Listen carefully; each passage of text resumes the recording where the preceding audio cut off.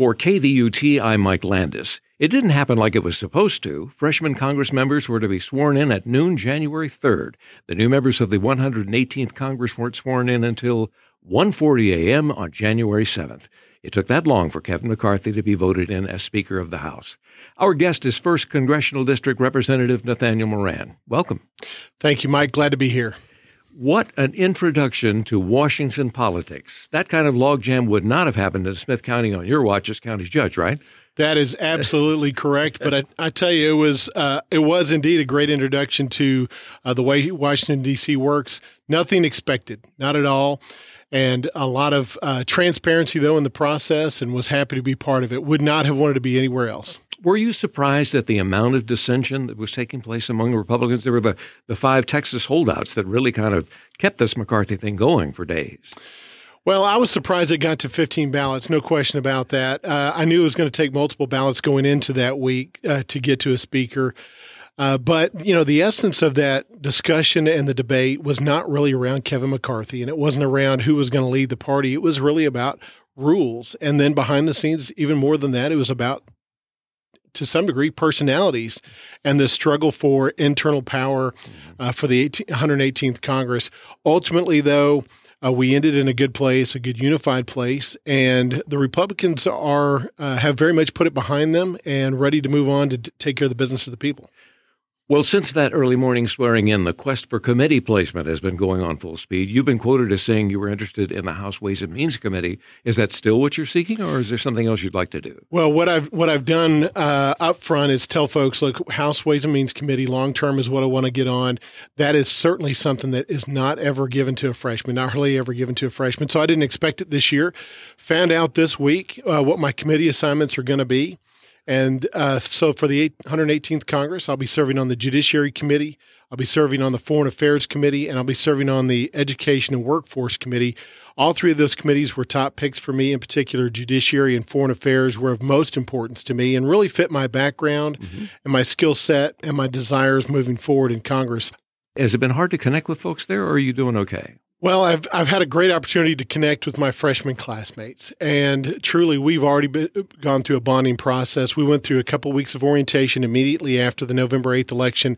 We spent a lot of time together, but then beyond that, when you sit in a room for an entire week together with all of your Republican and Democratic colleagues, you get to know them, and we had those 15 votes that kept us in our seats for almost an entire week, and in between votes, you're visiting with everybody around the room, so you got to know everybody's names and a lot of their faces, and that was very useful because I think relationships are so important to getting things done. And here in Smith County, as county judge, that was one of the things I focused on was first building a foundation of relationships, because if you don't have that foundation, you cannot attack the hard problems. You can't find where the consensus areas are, even across the aisle, and find where you can actually be strategic in putting forward bills and measures to solve some problems that are in America today.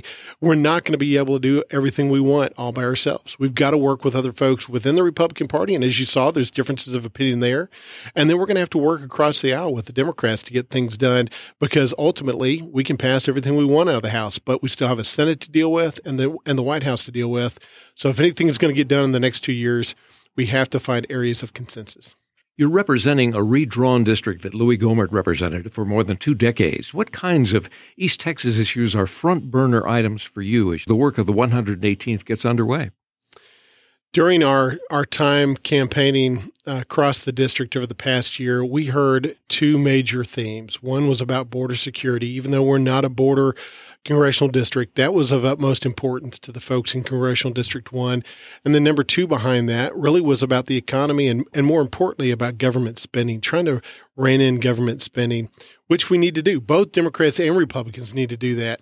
I think it's disingenuous for us as a Republican Party to say, oh, hey, it's the Democratic Party that have been spending too much money. We've been doing the same thing. And so it's not a party problem. It's a Washington, D.C. problem.